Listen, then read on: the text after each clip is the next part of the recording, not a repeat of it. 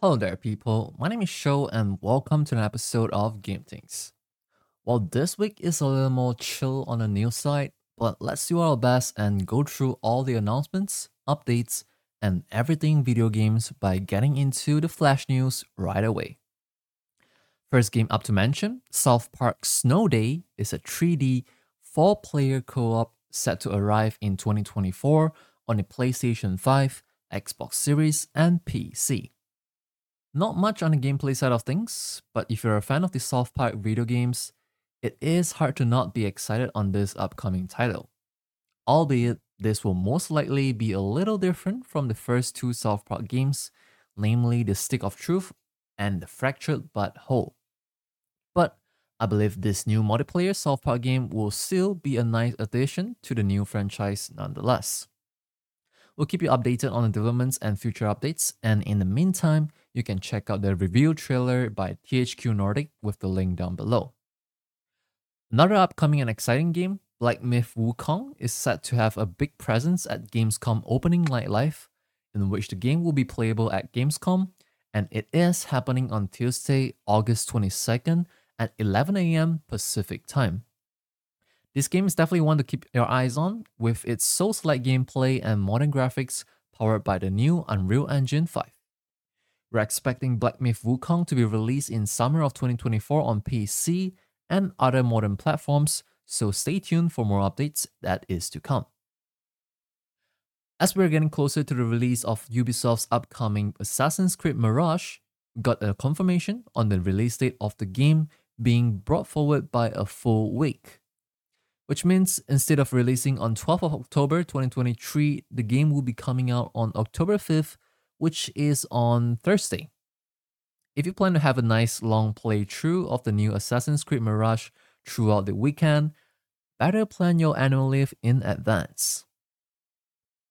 Moving on, we are going to talk about Blizzard, as they once again proved to us that nothing is impossible with its release of Overwatch 2 on Steam, and in less than 4 days since release as of this recording, the game was able to garner a whopping 100k overwhelming reviews, albeit negative ones. Still, the game had become one of the worst rated games on Steam, if not the worst to date. If I'm one of the people who paid for Overwatch 2 on Better.net initially with the promised PvE elements to be added to the game, get it almost a year after its initial release date, and then now seeing this game going free to play on Steam, I sure can't be happy with that. But hey, on the bright side, plebs like me get to experience the dumpster fire that this game offers, and once I've played them, I get to roast those who actually paid for this game that is worse than, I don't know, your ex.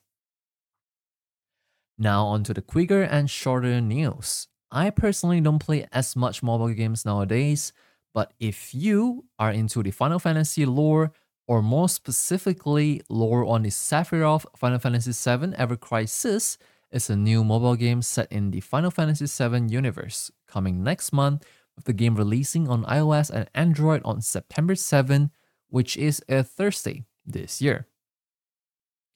According to a German distributor, PlayOn, there is apparently a listing that popped up on the upcoming Xbox console exclusive Stalker 2: Heart of Chernobyl, which shows that the game could be released on Friday, December 1st by the end of this year.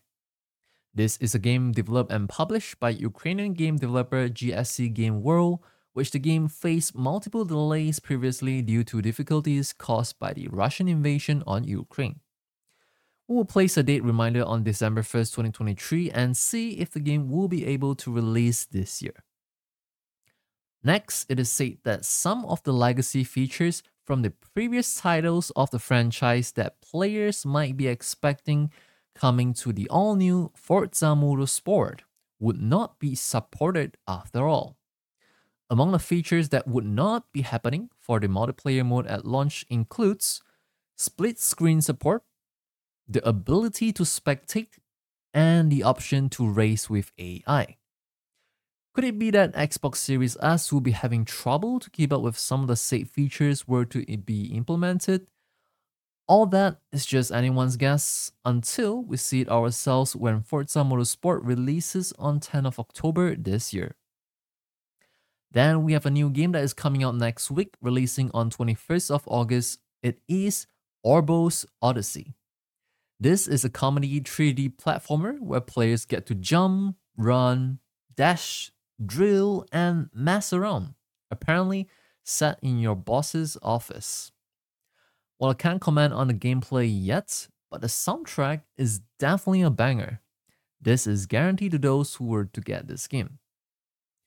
Finally, the NPC Zavala in Destiny 2, which was previously voiced by the late Lance Reddick, will be replaced by Cave David moving forward. David is known for his acting roles in films, TV series, and video games, in which he also worked with Bungie on Halo series back when Bungie is still with Microsoft in the year 2000 to 2007. Reddick's death back in March 2023 was caused by a heart disease, and Bungie decided to retain all the dialogues that were completed by Reddick and would continue with David's voiceover of Zavala in the future expansions of Destiny 2. And now let's talk about the game releases for this week. Moving out to, there is already a sequel. Wow. To be honest, I never really tried out the first entry of the series, but the physics is fun. Playing with friends locally and online is also guaranteed to be fun, so why not? Let's move out. The game is released on 15th of August for the PlayStation 4 and 5, Xbox One, Xbox Series, Nintendo Switch, and PC. Then we have the infamous Red Dead Redemption port, not the original release on the PS3 and Xbox 360. We are talking about the ported version that has landed on the PlayStation 4 and Nintendo Switch on 17th of August this week. Not many are happy that this is merely a ported game that brings not much changes to the table, so definitely keep that in mind before you decide to pay 50 buckaroos for this game, especially when we are living in a world where you can have many creative ways of gaining access to play games that are old, games that are on older generation consoles.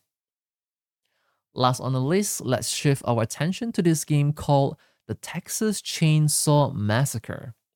It is a multiplayer team-based survival horror where players who plays as the survivor or victims is what they call in this game, who had to outwit the notorious Slaughter family, aka the Ghosts.